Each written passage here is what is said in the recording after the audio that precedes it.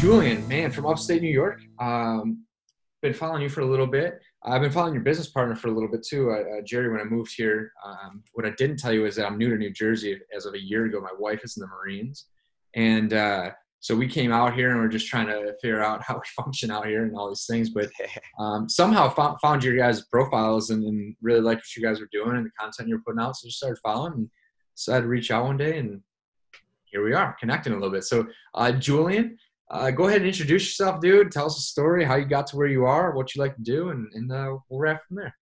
Absolutely, man. Thank you again for having me on. I really appreciate it. Yeah, man. I mean, I'll give you guys the 5-minute version of the story rather than the 20 to half hour long version of the story, just to keep it a little short. My name is Julian Lacosto, obviously born and raised here in northern New Jersey. I've always played sports my entire life. I was a multi-sport athlete, but basketball was my tried and true love from the get-go.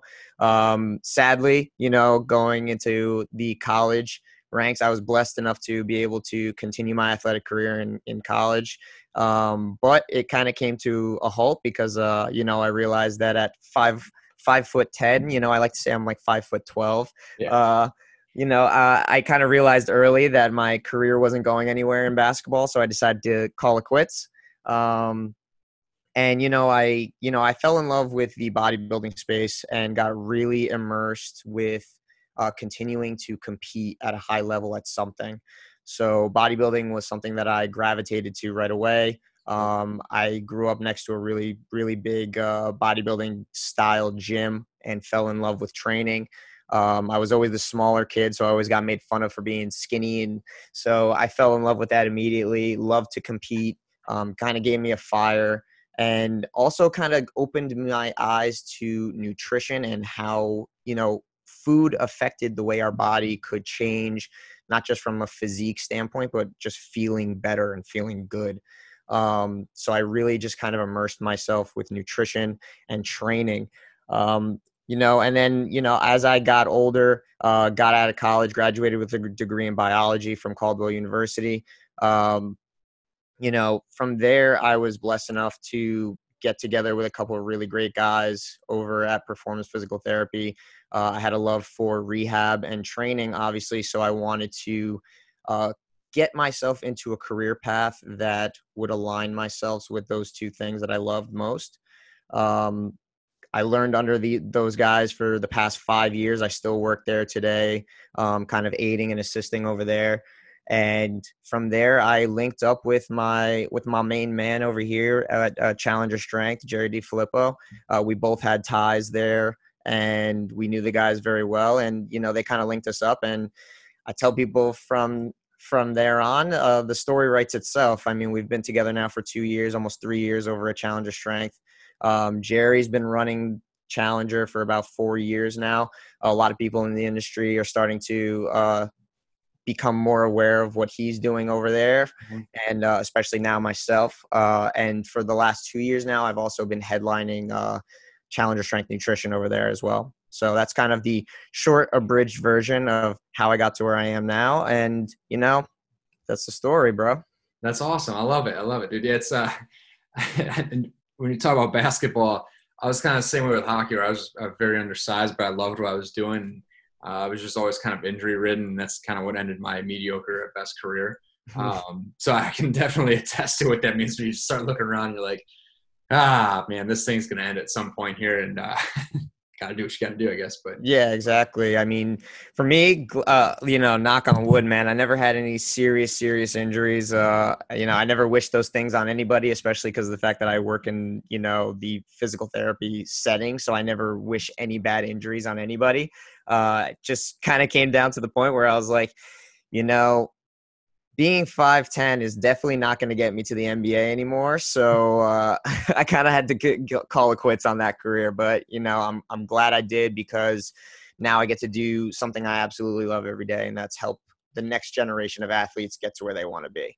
Oh, that's awesome, man. I love hearing that. It's I know following you both, it seems like there's quite a young population that you guys work with, which is really awesome because, shoot, dude, like how much of the injury, how much of just discipline and crimes, all these, so many aspects of a young man or woman's life can be really fixed by being in a gym or being around good people, whether it's sports or it is the, fitness industry in the gym, which is really cool when you get the opportunity to work and kind of mold the minds of the youth athlete. And even more so there, you get to talk to them about good movement and why you lift and, all these other things and why you don't need to redline every day.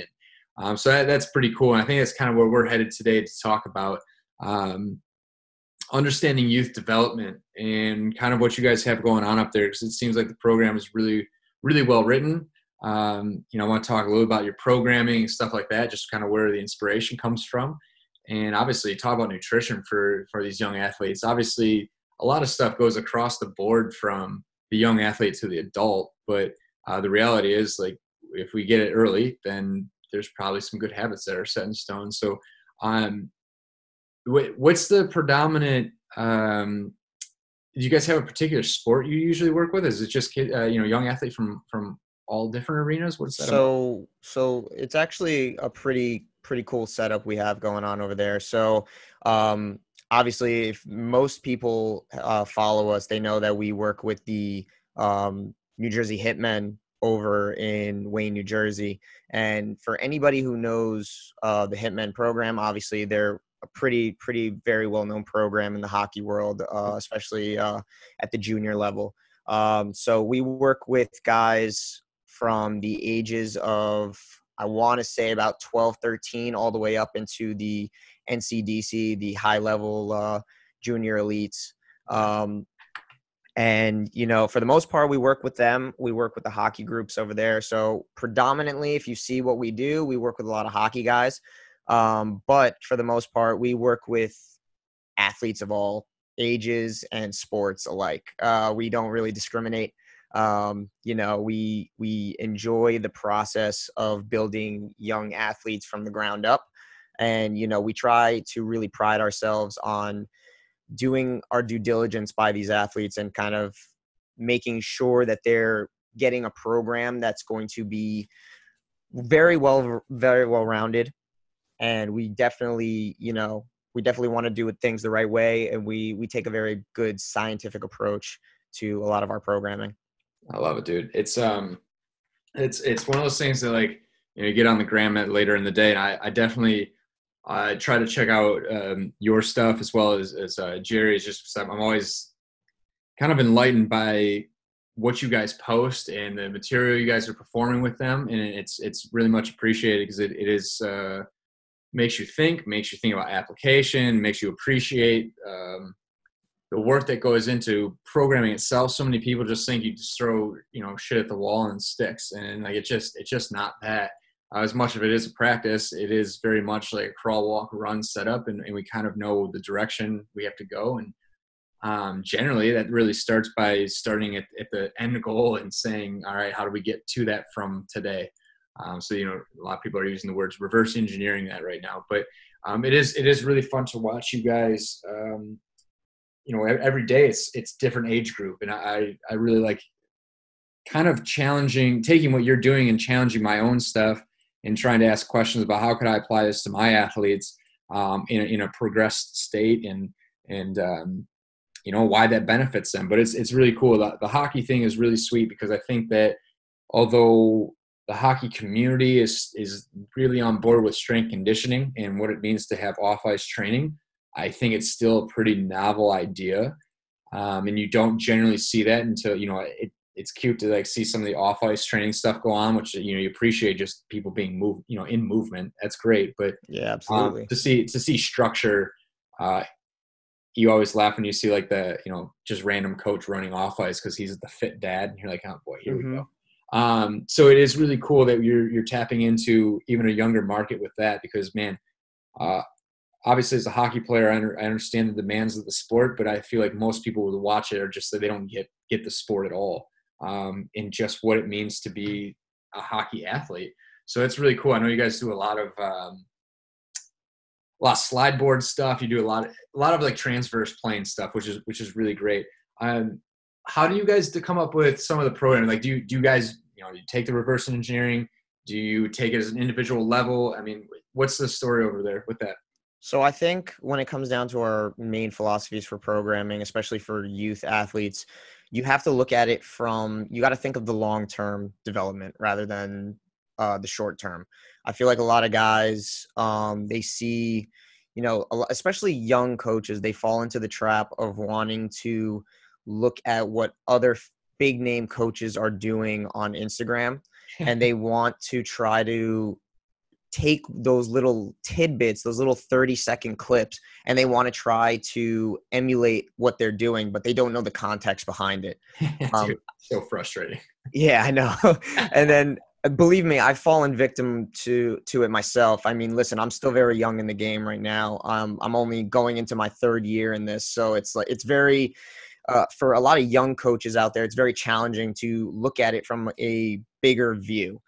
And, youth training especially should not be about the quick fix.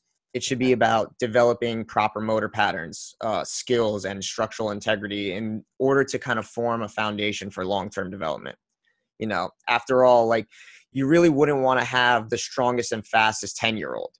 Like, you want to be the strongest, fastest, and most powerful 17 or 18-year-old.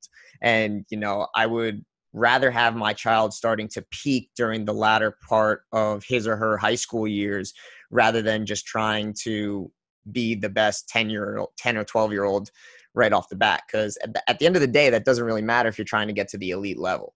Dude, it's so frustrating. And you say, oh, you've fallen into temptation of using that 30-minute clip. Everybody has.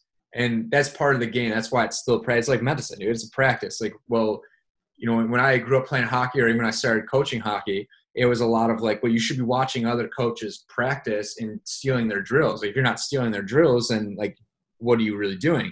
But it's not just stealing the drill. It's saying, well, I like this drill and how do I apply it to my team? And what could we work on through that? So there is a level of like, oh, you take all these things minus like, jumping 30 feet in the air off a BOSU ball. There are plenty of things that you say, well, this might challenge a position that we're looking to get into. The people that I work through, our whole thing is like we teach movement, not movements. So, like we want to teach us fluidity of like, why do we lunge? Why do we squat? Why do we do all these things to transfer, right? It's all about skill transfer rather than like being the weight room warrior or like you said, having the fastest, biggest, strongest, fastest 11-year-old. And it's one of the more frustrating conversations I have with parents. And sometimes it is, you have to, kind of stick your stake in the ground of being like, listen, this guy over here might be getting those kids very, very strong, very, very quickly. But there is application that is not being applied there in terms of they're not even learning how to land, which is an injury, prevention as much as a buzzword, potential injury reduction, but it's a safer way of doing things. We're teaching them to reduce and produce force. There's so many things. And like you said, context matters. So you can always just throw stuff and see. And if you are smart enough to ask deep questions about it, you can figure out why you did something or why it worked or didn't work. But man, there is nothing more infuriating than the parent comes in 5 weeks later and goes, why aren't they stronger? And you're like, oh my gosh. Well, we're still learning to walk right now. So, Exactly. This is not about, I try to tell young athletes, you're a 9th grader or 10th grader. I said, I don't really care if you start this year or not. I said, I know you want to, and I would love for you to. But what's more important is that when you come around to senior year, you're bigger, faster, stronger, and healthier, and you actually have the ability to transfer your skill onto the field, the ice, the pitch, whatever it might be. And then we can start having the conversation, because whether you get recruited at 10th grade or 12th grade doesn't really make a difference. The fact is you're trying to go to the same place, and let's do this in the most positive way possible so that there's longevity. But I also try to take it from a general health situation. Like, sports run out. Your sport will end at some point competitively, and we want you to have good habits as to understanding movement, your body, and just what it means to be healthy as an adult. So it is it is a really difficult thing to have, but I can appreciate what you guys are doing, and trying to create youth development leads to adult habit. Like, that's absolutely. No, and I think a lot, like you said, a lot of it is on the parents, especially because you have your guys that you have, especially me and Jerry have actually dealt with a lot of this. Obviously, I'm not going to name names, not going to put anything specific out there, but a lot of parents want their kids to almost become this elite level athlete overnight. Oh, yeah. They don't realize that, before a child reaches puberty, their nervous system, their spinal cord is literally like clay. And, that could be molded during those early years. And, this is a great time now, especially if you're young, to develop that basic level stuff like your balance, your coordination, kinesthetic awareness. These are traits that are much more difficult to train during the later stages of life and development. So when your nervous system is fully developed, it's super hard to do all these little basic level things. And I don't think parents understand the smaller details that go into youth development and all the small things that we're trying to do with a lot of their kids. But I think, over time, especially the way we do it, we kind of, as coaches, we have to have this little give and take battle with kids and their parents. We have to, make them happy, but at the same time, we have to do it in a way that fits our model and our understanding for the way we should be doing things. 100%, man. It's I always am pretty transparent with everybody. I go, listen, if there's something you hate that I'm doing with your, as the athlete or with your son or daughter, you can tell me. And if I have a reason that, like, if I really want to, refute it, I will explain why I'm doing this, that, or the other. But also, it is my job to give you what you want and also get what I need out of it. So it's like, listen, the athlete says, like, I hate doing this. And I'm just, squat pattern, an easy example. Like, I hate the bar on my back. And you're like, well, sometimes we just have to do what we have to do. That's part of being an athlete. It's part of being an adult. But also, if I'm not in the mood of like really hearing a complaint, or we don't want to have the conversation, we're not making the headway there.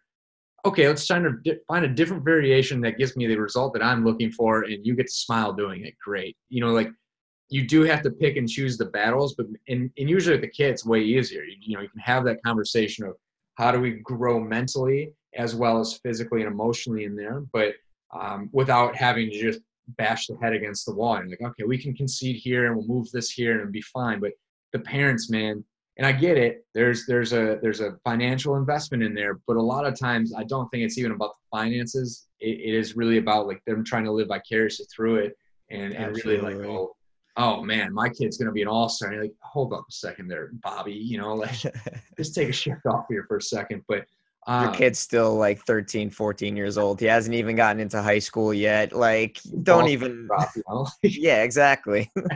It's I was training a young kid back home in Michigan, and Gib was a good athlete. He's playing in some junior leagues right now, and very, very successful young athlete. But his dad came in one day and he was like, yeah, his forearms, they're not big enough. And I was like looking at him like, dude, your kid's 12 or 13 years old right now. You mean you want your kid at 12, 13 years old to look like a professional bodybuilder? Like, come on. He goes, Brett Hall's forearms, they were huge. I go, hold on a second. You're going to compare your 12 or 13-year-old to one of the greatest American hockey players ever, who's in the Hall of Fame. Let me remind you, was a grown man.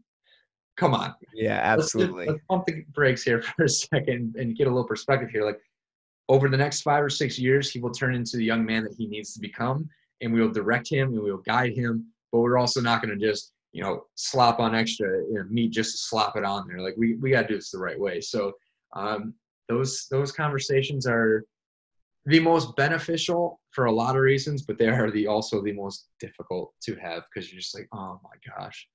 But yeah, no, absolutely. I mean, don't like like I told you, man. I mean, I've had conversations like these with some parents, and especially from a nutritional standpoint, people look at me even if from the nutritional standpoint, and they're like, why doesn't my kid have 10 to 15 pounds of muscle in the next 2 months, and why doesn't he also have shredded abs? Like, it's one of those things where people need to realize it's a process. And there are ways of going about things in a healthier and and more beneficial way than doing things just to, I guess, pass the eye test. And it's just a crazy process to have to deal with. But sadly, and even back to the training example, like kind of how you were alluding to with your examples, I'll take 2 new brothers that I just started training recently. They're a big family. I train a lot of their older brothers, and the 2 younger ones, I believe they're like 10 and 11. They just came in and they can't even squat correctly. and they see Load it their up. brothers, bro, they see their brothers coming in, and eldest brother is doing, at the time in the gym when they came in for their first session, their brother was front squatting. He's a hockey player, a pretty high level hockey player. He's squatting like 210 for like 3 reps, clean reps. And the kid comes over to me and is like, so when am I going to be able to do that? And I'm like, bro, you can't even squat correctly. Like, When you can convince me that you can sit down to shit properly and safely, that's when. yeah, no, exactly. Like, and then they give me the looks, like the bored looks, because I have them doing like wall squats to help them with their technique. And it's like, dude, They like, don't even know how you're helping them right now. they don't. But then once they start to see the gradual progress, like then after, like, I think like maybe like after a couple sets of wall squats and I got them getting good technique, I made them happy a little bit. I threw a little dumbbell in their hand, made them do a little goblet squat action. They felt a little bit happier after that. So, Dude, that's, there's levels to this. I'm sure, man. I'm sure. I want to dive into nutrition talk, but it's one of my favorite things to listen to Zach Evanesh talk about, because he's always just like, dude, we'll give them what they want. We're gonna make them carry some heavy stuff. We're gonna make them do tons of push-ups and all this crap. And he's like, but it's not anything crazy. We're just making you move heavy shit all over different places. But even with nutrition, he's like, these kids, specifically the boys, where they start growing into men and they start going through the change. You're like, just start loading up on eggs, some beef, get a bunch of water, get plenty of sleep, and you'll be good. You don't have to overthink this thing to be really successful. And 80% of the way is like, most people don't even have the effort or energy or the consistency to get that far. So you're like, if you just get your sleep, you come in, work really hard for an hour, you do heavy stuff, push-ups really well, your squats really well, in 2 or 3 years, you will be in the 80 or 90th percentile, just because you do the basics at an exceptionally high level. Absolutely. And I think it's so it speaks volumes to do the foundational basic level stuff. Nobody likes to do it because it's boring, but you know what happens? You build habits. And then what happens is, if you can change one bad habit and you can build onto 1 or 2 new good ones, the results speak for themselves. I mean, so far, I like to use my one nutrition athlete who's been with me the longest so far. I've had him for over a year and a half now. And, over the first year, just from doing the basics, just from slowly building new habits, the kid put on nearly 40 pounds. And that was over a year's worth of work. Right. Like, it didn't happen overnight. And I think kids are like, well, can I gain like 5-10 pounds in like 3 weeks? And I'm like, no, like, it's not healthy to do that. Like, right. I mean, we can, like, don't get me wrong. There's ways that we could do that. I can have you go to the McDonald's drive-through like a couple times a day. Like, but is that going to make you a better athlete? Is that, like, at the end of the day, like, I think from a young athlete's perspective, when thinking about nutrition, you have to think, again, like I was talking to you about before, like, you got to think of the long-term goal. Like, what are you doing this for? Like, I ask kids all the time when they come and they work with me with nutrition, especially the athletes. I ask them all the time, I'm like, what is your goal? Like, what is your long-term goal? And at the end of the day, they all want the same thing. They all want to go to play either Division I hockey, Division I, whatever their sport is, or they want to play at the professional level. And it's like, very, very few get to that level. But if you do the right things, we get a little bit steps closer. Yeah. And just playing you got to play the averages there. Yep. Got to play the long game, man. Yeah, dude. It is just, I don't know. It is truly fascinating to watch. I'm thinking about it. Have you ever connected with Devin McConnell? He's the Devils performance coach. So I personally have never actually spoken to him, but my business partner and we, again, the Hitmen are very well connected over here in Wayne. The head coach of the NCDC team, the junior elite level team, he actually has a very good connection with the former Devils coach, Hines. Okay. He's actually like very good friends with him, and we've been pretty well connected in terms of meeting a couple of Devils guys. I think my business partner has talked to McConnell a couple times. Yeah. I myself haven't. I was gonna say, yeah, Devin and we podcasted probably at the beginning of COVID. Mhm. Super cool dude. He's super available too. So I was gonna say, I'll just link you guys up, it's way up there. But told him at some point I'm gonna come up there and visit. But now I got a couple places I gotta stop. I'm gonna make a weekend away. But that's cool, man. As far as nutrition, what's your process look like with the youth? Obviously, we're talking about basics, but there's a lot of opinions out there about creating long-term habits. It's just Mhm. overall health. But I have heard a lot of mixed reviews, and I have my opinions on this. But having youth count macros and the measurement side of things, where are you at on that one? So I'm obviously a huge macro guy. I think obviously from a scientific standpoint, all the research points to the fact that macros are there's obviously not a quote unquote optimal way of doing things. There's so many different ways that you could go about nutrition. Um, So my it makes it so cool. It's so easy. Exactly. It's like there's multiple ways to skin a cat. Yeah. But when it comes down to the youth level, I've noticed as much as I love macros, I don't think it's much of a thing that you can do right off the bat with 10, 11, 12-year-old kids. Because at the end of the day, they look at those things and they're like, I think this is like homework. Like they look at me and they're like, you're giving me homework to do for nutrition? And, I've gone through trial and error. Like there are some kids that you can give macros to and they'll run away with it and do wonders with it. But there are some kids where you have to go down to the very, very basic level and you have to say, let's just start with getting at least 3 meals a day and make sure you have a good level of protein, some carbohydrates, and some vegetables in your meal. Sometimes it's just as easy as that and starting at that basic level, because when I look at youth level nutrition, a lot of these kids, there's two big things that they don't really know. One, they don't know how much they're taking in. Mm. And two, they have no idea what hunger cues are. And In all fairness, most adults don't either. yeah, no, most people in general don't know what that is, especially in America. Yeah, I just keep eating. Yeah, exactly. It's crazy. I had this conversation with my business partner, Jerry, actually on his podcast. And, a lot of kids don't understand the concept of knowing how much they need to eat in order to get to their goal. So for me, that's why I'm so big on macros, because a lot of these kids don't understand how much they're eating in a single day. And then they come to me and they're like, but Julian, I'm 110 pounds. I want to get to 150 pounds. But I'm eating so much. And I'm like, but do you actually know how much you're eating? Like, can you tell me how many calories? Can you tell me how much protein, carbs, fat you're consuming in a single day? Like, can you tell me those things? And, a vast majority of the people out there, they just don't know how much they're really eating. And once they do, a lot of them get that wake up call seeing that they're taking in either way too much or they're taking in a little too, way under the amount that they should be eating.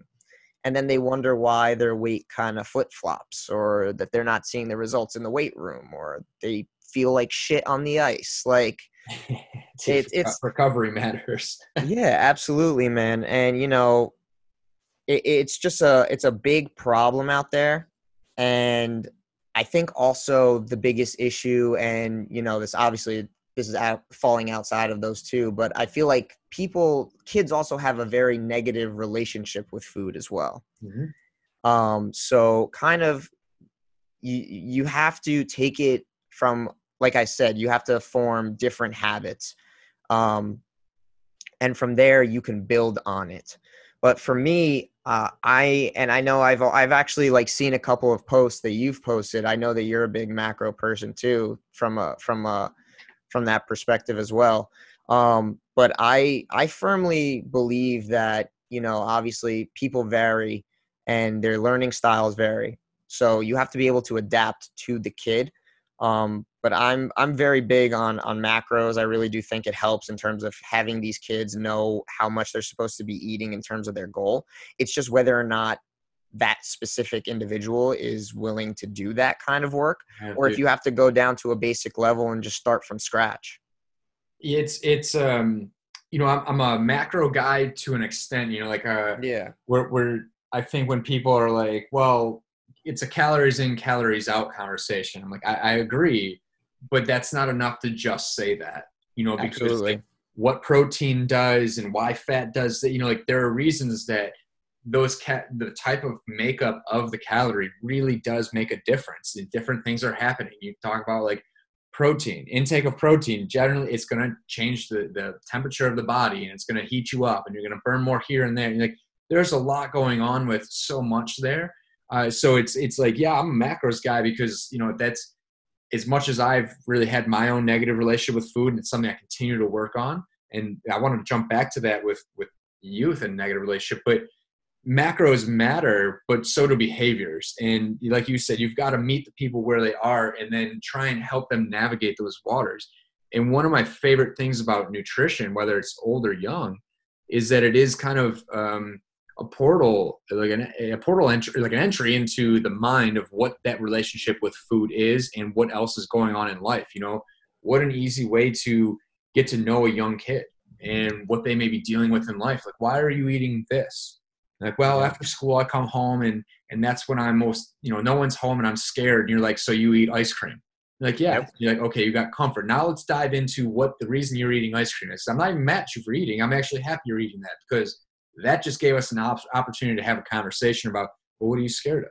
You know, what's really making you tick right now? Because now we can start to get into habits. And if those habits are functioning or those behaviors are functioning in nutrition, we know they're showing up other places, whether it be in performance, it be in relationships, it be in schoolwork, whatever it may be. And you're like, this is, the younger you can teach that basic, like, here's the relationship, but here's also your relationship with self is really, really important.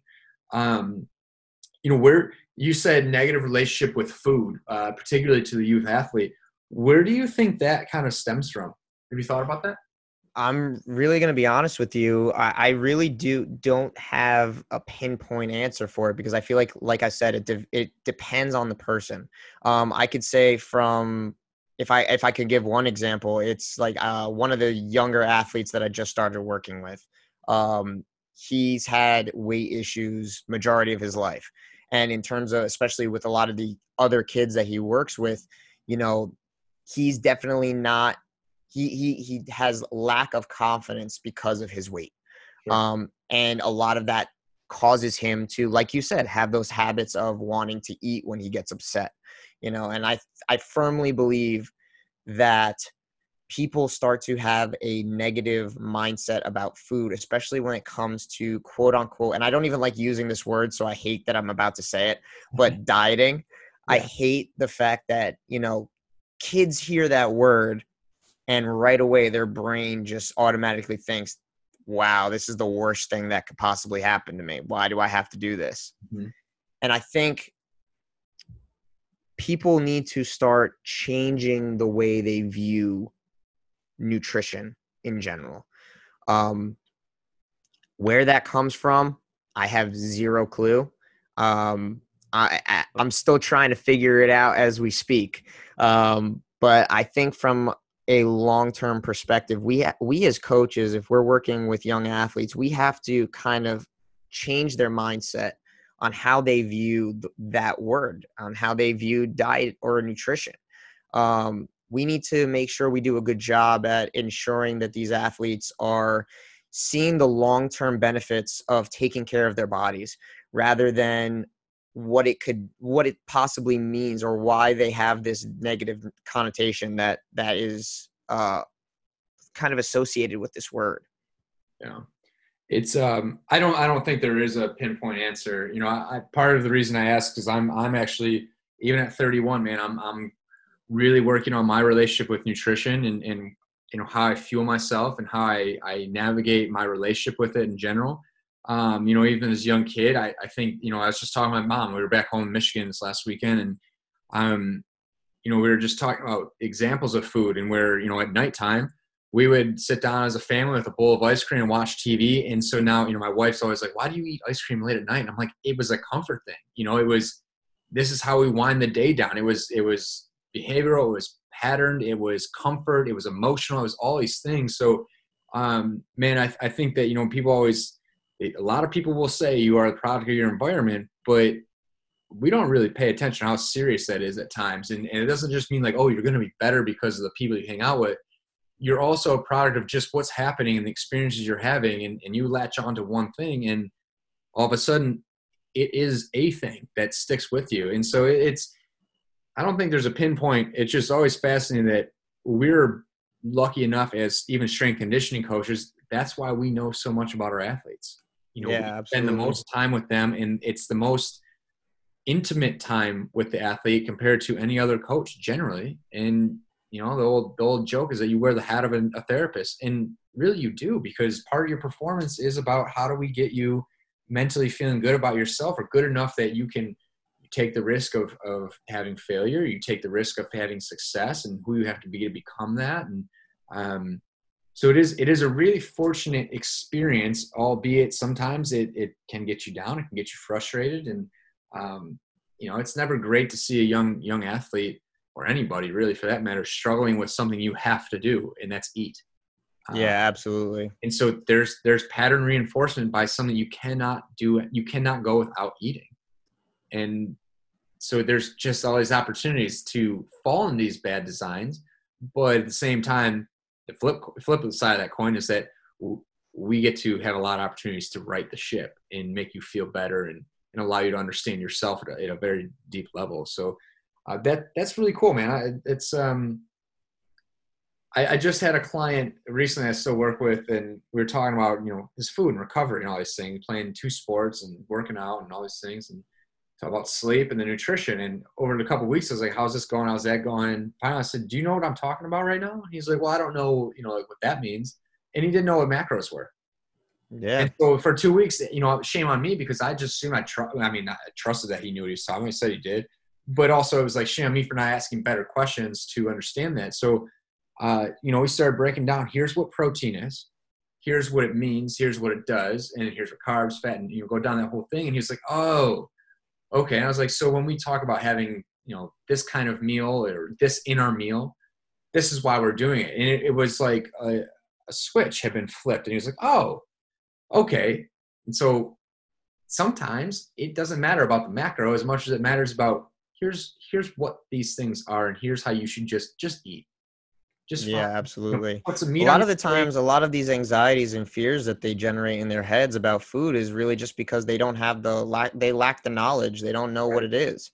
Yeah, they don't know why they don't know why. Oh, why do I need to eat carbs? Like, everybody keeps telling me that carbs are bad for me. They're going to make me fat. They're going to make me slow on the ice. Like, you have no idea how many times I've heard that from a lot of the hockey guys that I do nutrition for. And it's like, but then do you actually feel good when you're on the ice? Like when you actually go out there to perform, like, are you at 100%? And 9 times out of 10, they'll all tell me no. Right. So, and then the minute you actually get them, yeah, exactly. The minute you go and you inform them about the fact that, you need carbs for fuel, I like to tell them all the time, I'm like, our bodies are prime sports performance vehicles. Our bodies are like Ferraris. Like, if we go ahead and we go into the gas station and we say, oh, I'm okay with using regular gas today.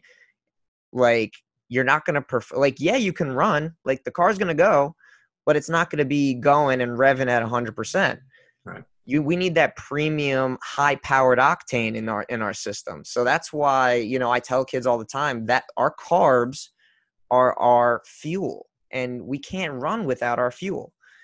So I think, just again, like you were kind of alluding to, I think just educating kids on the importance of, the difference in what these macros are and what effects they have on our body and why we need them for performance and especially recovery. I feel like that's another thing that kids don't understand is the concept of recovery.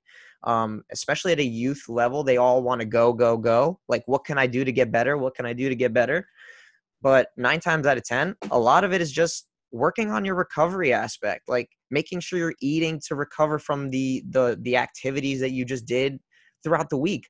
I mean, we have like I said, we work with a lot of the Hitmen program, and these guys are going like balls to the wall every day of the week. Like I shit you not, I see a lot of these kids, especially the older kids, they'll come in every single day, Monday through Saturday, and then they'll work their tails off all week. They'll practice like 4 to 5 times a week. They'll come in the weight room 3 to 4 times a week with the teams. Some of them go individual workouts with me and Jerry, and then I'll find out they're going off to a tournament and they're playing 5 or 6 games in a weekend. Like, but they're not working on their recovery. They're not working on sleep because a lot of these kids are up all night playing video games with their friends. And then they come to me and they're like, dude, I'm so sore. I'm like so beat up. And I'm like, well, did you sleep last night? Did you have a good meal today before you came in to work out? Like, it baffles me. But it's, again, it all comes back to the lack of education and just getting these kids to understand the minute details of what this thing called nutrition is actually going to do for them in the long run. Yeah, dude, it's you admire their will and their want to work their balls off, to just go through walls and be like, I'll do anything I can to be successful. And you're like, yeah, no, I hear you. But what I'm telling you is that when you train hard, you need to recover just as hard, if not harder. And that takes into account your water intake. That takes into account your nutritional intake. That takes into account, more than anything, your sleep. And I'm going through that right now where it's like, dude, I would love for you all to pay me and so I can continue to eat steak every night. But I also would be doing you a disservice by saying come in at 5 o'clock in the morning knowing that you've got a half day of virtual school right now at least. And then you're going to go to 3 hours of football practice after. And some of you play basketball and then some of you play soccer. Nope. You're not coming in at 5 o'clock in the morning because to me, I'd rather you sleep for that last hour, let that natural testosterone and that natural steroid go through your body and watch you grow there. We can train on the weekend. We can work on some things, but you're going to play football. You're getting bigger, faster, stronger just by competing, pushing other guys around. All these things are going to happen, and it will be just fine. That's why we have an off season. We'll take care of that. And if we can find a different time of the day where it's not going to jeopardize your sleep, we can come in and work on things. But don't think that we're going to try and redline this whole thing and go, we're going 1 hour on back squatting, which got my whole own theory on that one to begin with. But like, it's just this whole conversation of, guys, it's not always more is more. And I admire you for that work ethic, but we need to kind of take some of the energy and pop it into a different lane so that way we can get the benefits on both ends. And quite frankly, man, if you're not sleeping, I don't even want to see you in the gym. I don't want it. You're too young. That's how injuries happen. It's how you burn out. And quite frankly, it's just how you're not going to grow. It's not worth it. You talk about rise in injuries. Oh my God. Head injuries, ACL injury. Don't go to sleep. Let me see what happens. This thing is like it's magical elixir. Everybody's like, oh, I wish I had a magical pill. And you're like, we do. Close your eyes, get off your phone, turn off the computer, stop talking to your girlfriend or boyfriend or whatever it is, and go to bed. Give me 8 to 9 hours. That's it. It's not that hard. Life will change, and like it comes back to everything else. Basic, it does not mean easy. It just doesn't. And I say all these things knowing that I try and rabbit hole or, I try and hack everything so that I can get everything I need in there. And like finally you look at yourself and go, okay, well, put the phone down. It's 8:30 at night. I'm going to just go to bed tonight, and I'm going to see how I feel tomorrow morning at 6 o'clock in the morning and just see what happens. And magically, I'm like, I feel way better today. Yeah. Well, weird how that works. Fascinating. And it's crazy because, stemming off of that, like kids, like you said, kids would rather work their tails off and not do the basic stuff to get better, like going to sleep, drinking enough water, eating the foods they need to eat. Stretching, mobility work. Like they would rather not do any of that stuff because it's tedious. It's like I told you with how I approach nutrition, they almost view it like homework. They don't want to do it because it's something that requires them to do the small things. Yeah. And sadly, within the nutrition industry, we have this competing enemy with the supplement industries beating down these young kids' throats saying, you need to be taking this pre-workout supplement, which has like 500 to 700 milligrams of caffeine in it so that you can't even feel your face after you take it. You take this supplement, take that supplement. But, the best supplements for you as an athlete is doing all of these small, tedious things, like getting 8 to 9 hours of sleep, drinking enough water. Like, it's crazy that kids would rather take a pill or a supplement that without these basic level things won't even do much for them anyway. It's just masking a lot of these very, very like basic level issues that they have.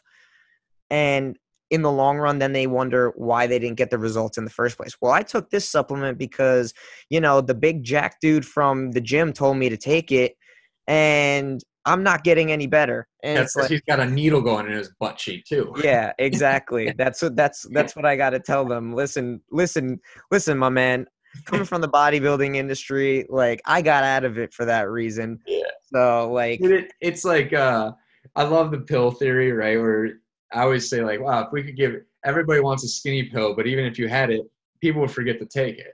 But if you had these young athletes, listen, I got something that's 99% sure. And if you do all of this perfect, you eat well, you sleep well, you come in and you train 1 hour a day, 4 to 5 days a week, and you just train your ass off for that hour, and we get everything else outside of this perfectly right. I'm going to say 99% of the chance you have at going to the highest level possible you could ever imagine. And then go, yeah, but that's great. But what about this pre-workout? You're like, okay, I got to figure out another way to tell you this. I'm okay with trying to relate to the kids, like having these energy drinks out, you're having a big day, whatever. I get it. But at the same time, like, I got a problem with it just because it feels like we're undoing all of the work to educate. If you want to introduce a small cup of coffee before a workout and it's earlier in the morning, okay, I'm not going to hate you on that one. There's not a lot there. But also, all of my answers come with, does this affect your sleep? That's how I feel about eating at night. Listen, I don't care about you eating right before bed. Did it affect your sleep? Do you wake up? Does it make you go to the bathroom in the middle of the night? Do you feel like you can't fall asleep? Do you wake up early? Whatever it is, then no, don't do it.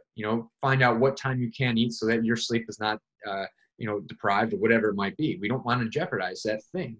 But man, you could have the magical elixir, and I'm guilty of it too, where I still look for the hack where I'm like, you're telling me I could make $1 million doing this. What if I did it this way? And you're like, oh my God, just do it. The template's right there. Just do it. Exactly. But It's more just getting them to understand. Again, it's all based on us educating these kids, having them understand why they need to be doing them.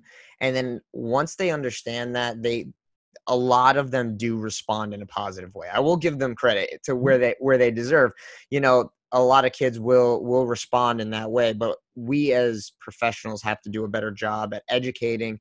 And that's something that we obviously continue to do every single day. And I that's what makes me excited to go to work every day. It's like, I just know that I'm making an impact somewhere, even though it's very, very small.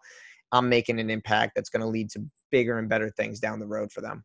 Which is so cool. It's so cool, man. And you're totally right. We got to continue to grow as coaches, and that is our job. And it is cool to watch that light turn on, or the chain catch the gear when they're like, oh, and you're like, oh boy, this is a freight train on the run, man. Like, this is good stuff. And it's fun when the job is to pull the reins back a little bit, where you're like, all right, hold on.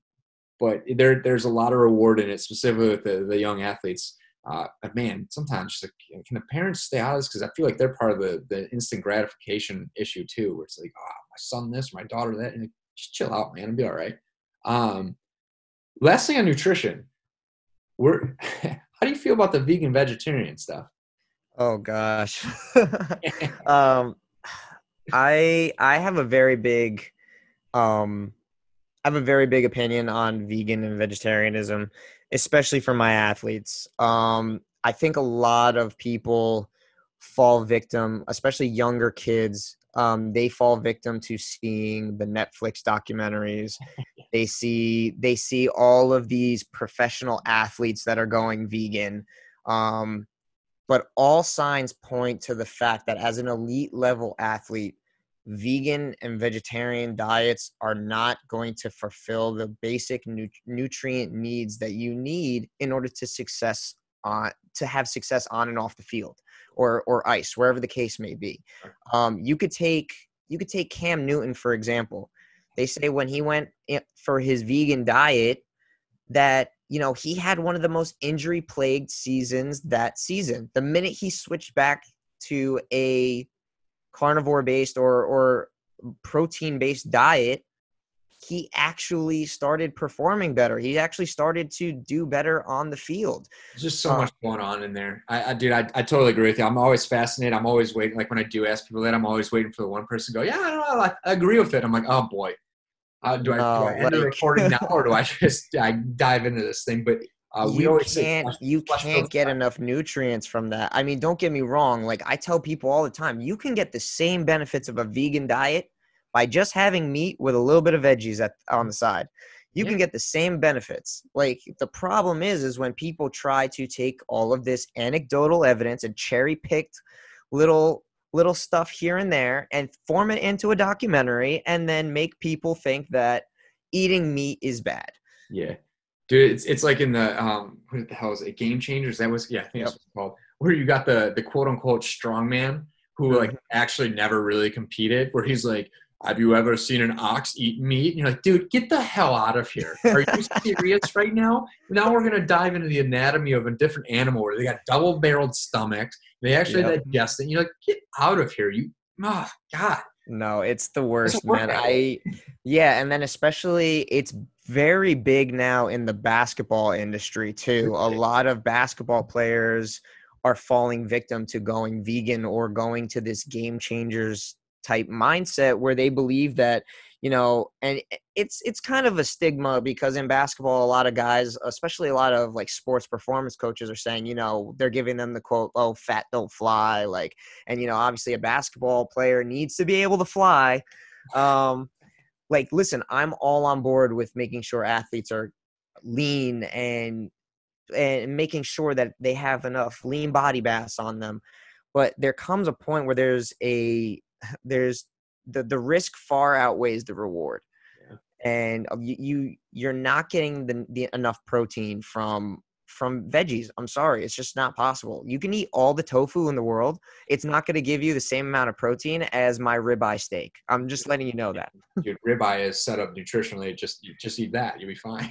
Yeah. Anything after that is just goodies on top, man. It's we always say flesh builds flesh. And I mean, I'll work with anybody, but I always tell people, like, it's okay if you're vegan, vegetarian, but just know that I'm going to work my ass off to try and educate you on why it would be better for everybody, including the world.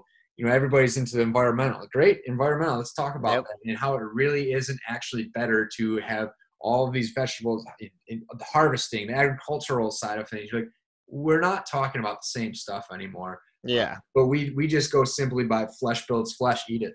Just eat it. Yeah, exactly. I tell people to keep the activism on the side. This is all about your health here, man. Like the virtue signaling and stuff, man. It's alive and well right now for sure. I will not shed a tear as I take a bite of my steak. It's okay. Not unless it's tears of joy. I've cooked it perfectly. This is great. Yeah. I was joking. We went away from Michigan, and the guy down the street, he watched we have a cat, and he watched the cat while we were away, and he won't take money. So I was like, he's a big power lifter, dude. And I was like, hey, I got you. So I bought him 2 tomahawks. And I was joking. I was like, I'm just going to keep trying to knock down the health of this planet by giving people steaks and paying them back. That's it. You know, there you go. Due diligence. Hey, I would take that. Yeah, that's what he said. He's like, honestly, dude, call me anytime you need me to watch this thing because I love having you in my back pocket and I get steaks now. So this is great. There you go. It's a win-win for both. Yeah. We're helping the world get bigger, better and stronger and healthier. And the cat's taken care of. So it's all good. But, well, dude, anything else you want to rap about? No, man. I mean, I know you wanted to rap a little bit about sports-specific stuff. I mean, my little 2 cents on that is, you know, obviously it's a big, important factor in obviously how we go about training athletes. My beef mainly is with a lot of these guys out there, a lot of these sports performance coaches out there that are trying to take it to a whole different level and say that this, you know, everything we do in the gym has to go and be sports specific. Yeah. I think, you know, there's a fine line that you have to kind of dance on when it comes to this topic, because obviously, I mean, and if anybody is a sports performance coach and they have a Twitter account, they see that this conversation is literally the talking point every single All day. day, every day. It's when I see, and it's worse in the basketball side of things than any place else. You have, I've seen videos of Trae Young, who is one of the more like the greatest up and coming guards in the league, and he's doing lateral jumps onto a Airex pad and then doing a single leg box jump onto at least a 32-inch box. How he doesn't break his ankle. And then people wonder why he had so many ankle injuries. Mm-hmm. Like, he was plagued all season because of ankle injuries, and they're saying, oh, well, this is sports specific because when he lands, he's never going to land firmly on the ground. He's always going to last I checked, a hardwood floor doesn't move. Dude, there's so many components to that. Like, I saw that video and I didn't realize he was jumping onto something at first. I was like, oh, I kind of like that, like lateral jump into a box, right? Didn't really. I mean, if you can jump that high, I guess great. But then I actually tapped the video and I saw it come up and I was like, what are we jumping on? Like, why can't we just jump laterally, understand how to change the force's direction and jump up again? Reduce and produce. Like, this is it's not the eyewash is real. We need to, a lot of these so-called celebrity trainers that are glorified transformation specialists are now training high-level athletes and calling themselves strength coaches now. Yeah. So it's a constant battle now, because it's like you got guys, I'm very young in the industry, obviously. So I tend to hold my tongue a little bit. We're gonna go after that here in a second. I'm gonna let your ass on that one, but go on. Yeah. So but I have very strong opinions, especially as a former basketball player myself. Like, listen, I tell people straight up, I'm like, I was a phenomenal athlete. I played dual sports. Basketball wasn't the only sport I played. I was naturally gifted in terms of my athleticism. Because but I tell people all the time, like, if I had a lot of the resources and the knowledge that I have now as a strength coach, it just, the sky would have been the limit in terms of my athleticism back then. But the fact that I see coaches out here saying that, now we have to turn everything that we do in the gym, which is our general physical preparedness, we have to take our GPP and now make everything SPP. Yeah. It just baffles me, because at the end of the day, my opinion is the best thing that's going to help you get more prepared for your sport is playing your sport. Boom, nailed it. And it's just ridiculous that you would think that, doing single leg balance drills on a BOSU ball or doing squats on a BOSU ball is going to make you make you jump higher and make you ready for the demands of your sport.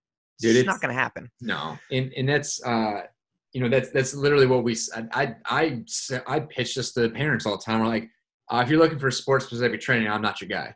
What I am here for, because to me, just go play your sport. That would be your sport specific training. You're going to learn to play hockey better. What I'm here to do is to make you a better athlete. However you decide you're going to transfer that and display these things dynamically into whatever sport you want to play is up to you. But I will do my best to make you the best athlete I can in here, so that way you are safer, you're able to perform, and you have the ability to take all these really basic movements and apply them to whatever sport it is you're trying to challenge. Because if you're sport specific and you play hockey, basketball, soccer, football, baseball, wrestling, and you're trying to do all this at once, what sport do you want me to focus on? So here we go. We're going to teach you to move really well. We're going to understand all these things. I saw that video and like, number one, because you're not landing on you are on a stable surface. Even in hockey, like, the ice doesn't really move. Obviously, we've got another space between us and our foot and the body. But like, even then, you really are paying attention to what does it mean to create angles and to produce force through and reduce force throughout in these motions, change of direction, absorb, whatever words people want to use right now. Really, what we're trying to do is create the opportunity to safely be explosive and strong during that. And there's so many things in there, but most people, they got them jumping laterally into a thing. You're like, do we even understand what's happening at the foot mechanically? Why are we getting hurt? Because the foot can't move through these spaces. Like we've been in shoes. We haven't done this stuff. It's a sports specific training, man. We're pretty much on par with that together. I think, as coaches, we view two different topics. We have specificity and overload. Yep. And, we have to credit a lot of guys before us in terms of these great terms. And, but the body is very, in a way, we're plastic, but replicating movements that are similar to sport and putting a lot of load on these guys too in the process is not ideal for preparing for it. No. Like for example, like obviously taking hockey into example, you got 3 periods of action that's taking place of fit. And, for hockey players, this is a very demanding, and it's very demanding on our energy system and our body. And, to have to go through this and to think of what you need to do in order to prepare for that, there are very few things that we could do in the weight room that are going to replicate these things that we see on the ice. That's it. And, perhaps a better way to address the sport specific debate is to ask what sport success looks like to the individual and when certain qualities need to be in place. Just playing the game itself helps so much.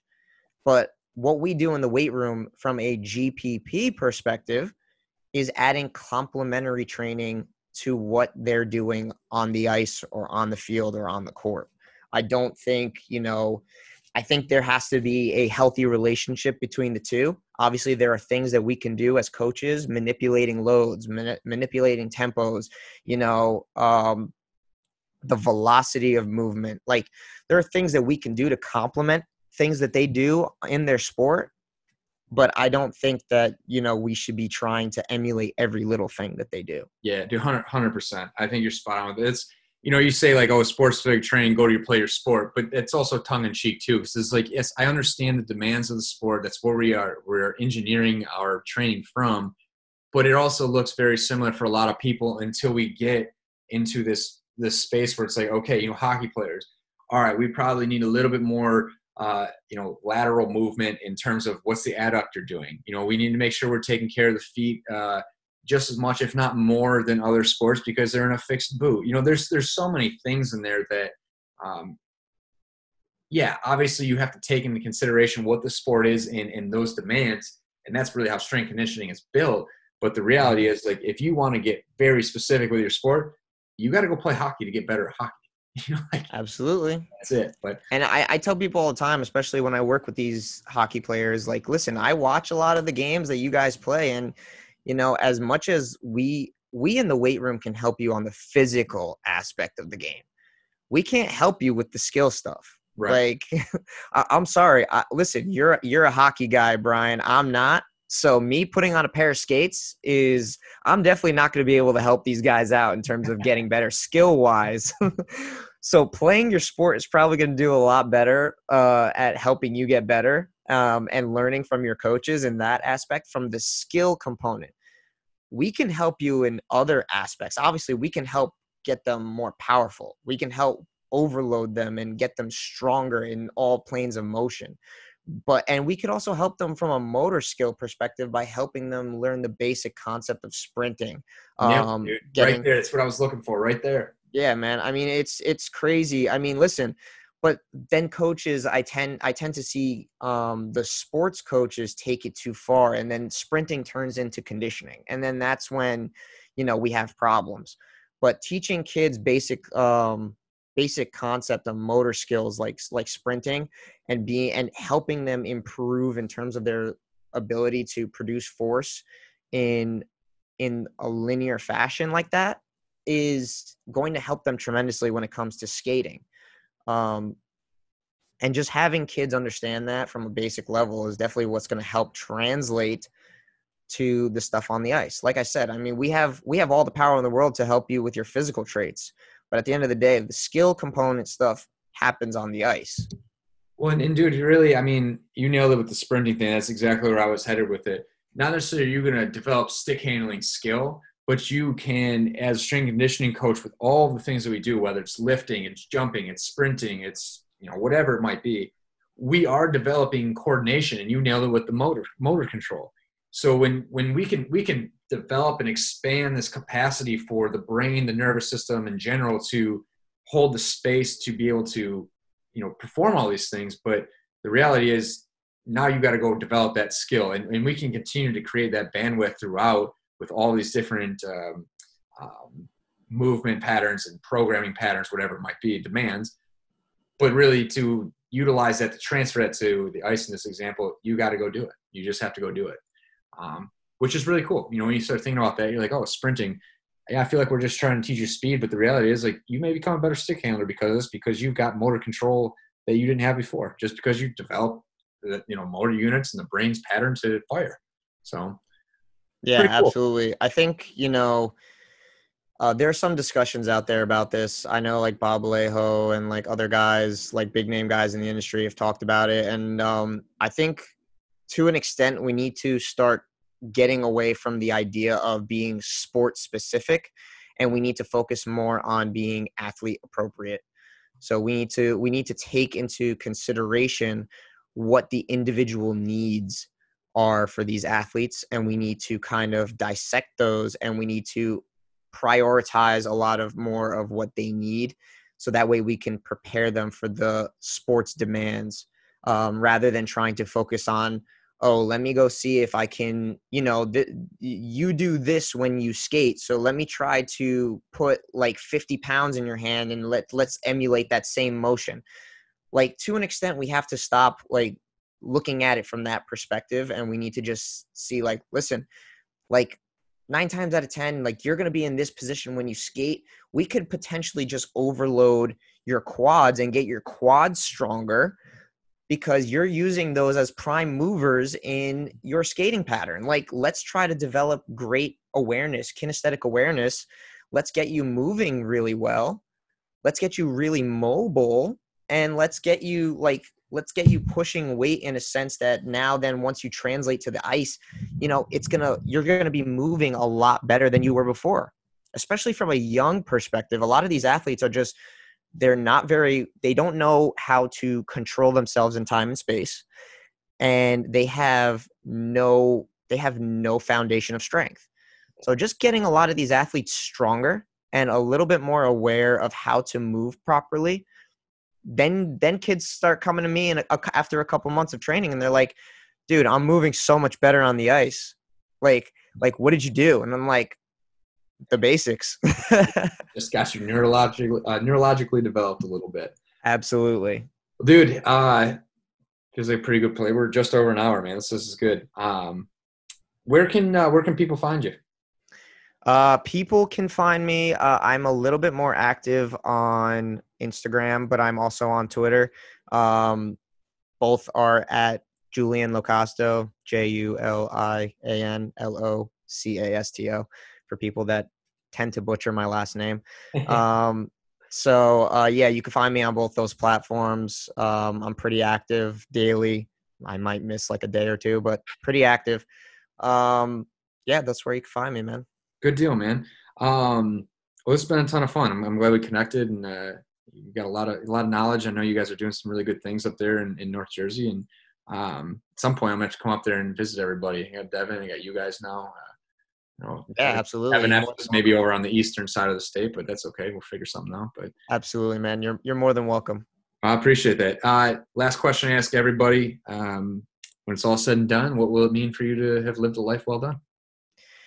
For me personally, and I don't mean to get emotional on this one, but for me, looking back on my life as an athlete, wishing I had somebody like me, or like my business partner Jerry, or like yourself, wishing I had somebody like that to impact my athletic career, knowing that I can do that for the next generation of athletes. That's going to mean the world to me. Like, listen, money's great.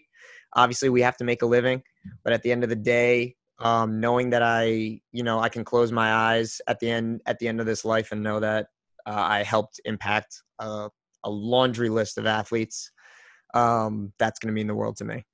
Good deal, man. Well, keep fighting the good fight, and hopefully we'll be able to connect here in person real soon. But Appreciate you taking time to spit some knowledge out, and we'll have to do it again sometime. Absolutely, man. Anytime. Cool. Good deal.